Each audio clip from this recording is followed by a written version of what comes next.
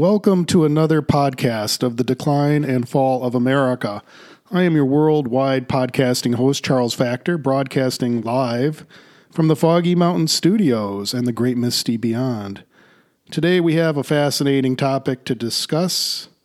It's prostitution and the legalization of prostitution in America, which is currently ongoing. It's happening as we speak. It's happening in various parts across the country. Nobody's really discussing it, but so I thought maybe we should discuss it here today. I mean, what does it mean that the United States is now legalizing prostitution in the same way that we recently legalized marijuana in many places across the country? Is this part of the decline and fall of America? Well, let's get right into it. Let's try to figure out what's going on, and then let's discuss it. So, the New York Post is one of the oldest newspapers in the United States. It's published continuously for a very long time in this country. And they recently ran an article on this. And let's read you the article and then let's talk about it. This is from the New York Post. Quote, current and former vice cops told the New York Post that there is little incentive to make arrests because the office of Brooklyn District Attorney Eric Gonzalez is moving away from prosecuting prostitution cases. Quote, in January, Gonzalez's office moved to vacate some 262 arrest warrants stemming from prostitution cases. Quote, the next month saw a statewide repeal of the so-called walking while trans law, barring law enforcement from arresting individuals who appear to be loitering for the purposes of prostitution. In March, following the state's law's repeal, Gonzalez asked a judge to dismiss another 857 open prostitution cases. His Queens counterpart, Melinda Katz, followed suit, asking a judge to dismiss and seal more than 670 prostitution cases. And then Manhattan District Attorney Cy Vance, in April, tossed thousands of arrest warrants for prostitution and announced his office would no longer prosecute prostitution and unlicensed massage cases. The New York Police Department insiders have said that the shift has done more harm than good for the sex workers, with pimps now feeling emboldened to ply their trade in plain view. Quote, they're only hurting the girls who are walking the strolls because they are the real victims, said one active vice cop. Quote, a lot of the girls are young and have pimps and are the victims of human trafficking. Quote, ironically, the district attorneys are doing the pimps a favor, the source continued. If they really cared about the girls, they would be out there at 3 a.m. offering them some assistance.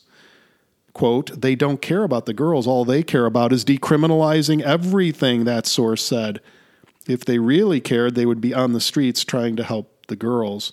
And statistics obtained from the State Division of Criminal Justice Services show that the number of arrests in Brooklyn, in which loitering for the purpose of prostitution was the top charge, has declined from 39 in 2018 to 13 in 2019 before hitting 0 arrests in 2020 to coincide with the district attorney's shift away from prosecution.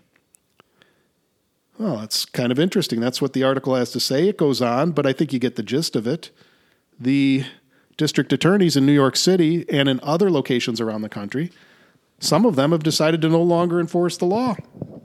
They are no longer willing to prosecute sex crimes cases. Prostitutes are going free. Pimps are going free. Johns, who are soliciting the prostitutes, are going free. Prostitution has been legalized in New York City. Well, is this a good thing or a bad thing?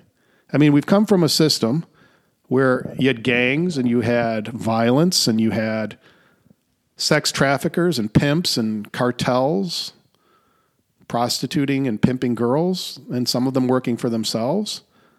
And then when they'd get arrested, they'd be thrown in jail, they'd be offered treatment, it'd give them a chance to get away from their pimp and maybe change their life a little bit. And now we're in a system where nobody's arresting them. So what has happened in New York City since then? Well, obviously prostitution has increased dramatically, crime has increased dramatically, and drugs have increased dramatically. That's what's happened. So is anyone taxing it in New York City? No. Is anyone licensing it? No. Is anyone checking the girls to see if they have HIV or AIDS or sexually transmitted diseases? No. Is anyone checking to make sure that they are over 18 years old and that they are consenting and doing it voluntarily? No. No, no, and no. No, it's not even being taxed by the government. No. So there you have it. New York City, the largest city in the United States, has quietly legalized prostitution. Is that something we want for the nation? It's happening all over the place right now. In the same way that marijuana went area to area, state to state, prostitution is now being legalized in the United States in the same manner, except with marijuana, when they issued licenses and they tax it and they regulate it, they make sure the product is safe. Nobody's doing the same for the prostitutes. They're allowing the criminals to continue to run the prostitution rackets. Is that the right answer? We're just going to allow crime to run free? We're just going to give up enforcement? Well, that's what's going on. You draw your own conclusions. I am Charles Facktor, your podcast host, broadcasting worldwide from the great misty beyond. And this episode was about how prostitution is currently, right now, being legalized in the United States. And what does this mean for the decline and fall of America? Have a great day.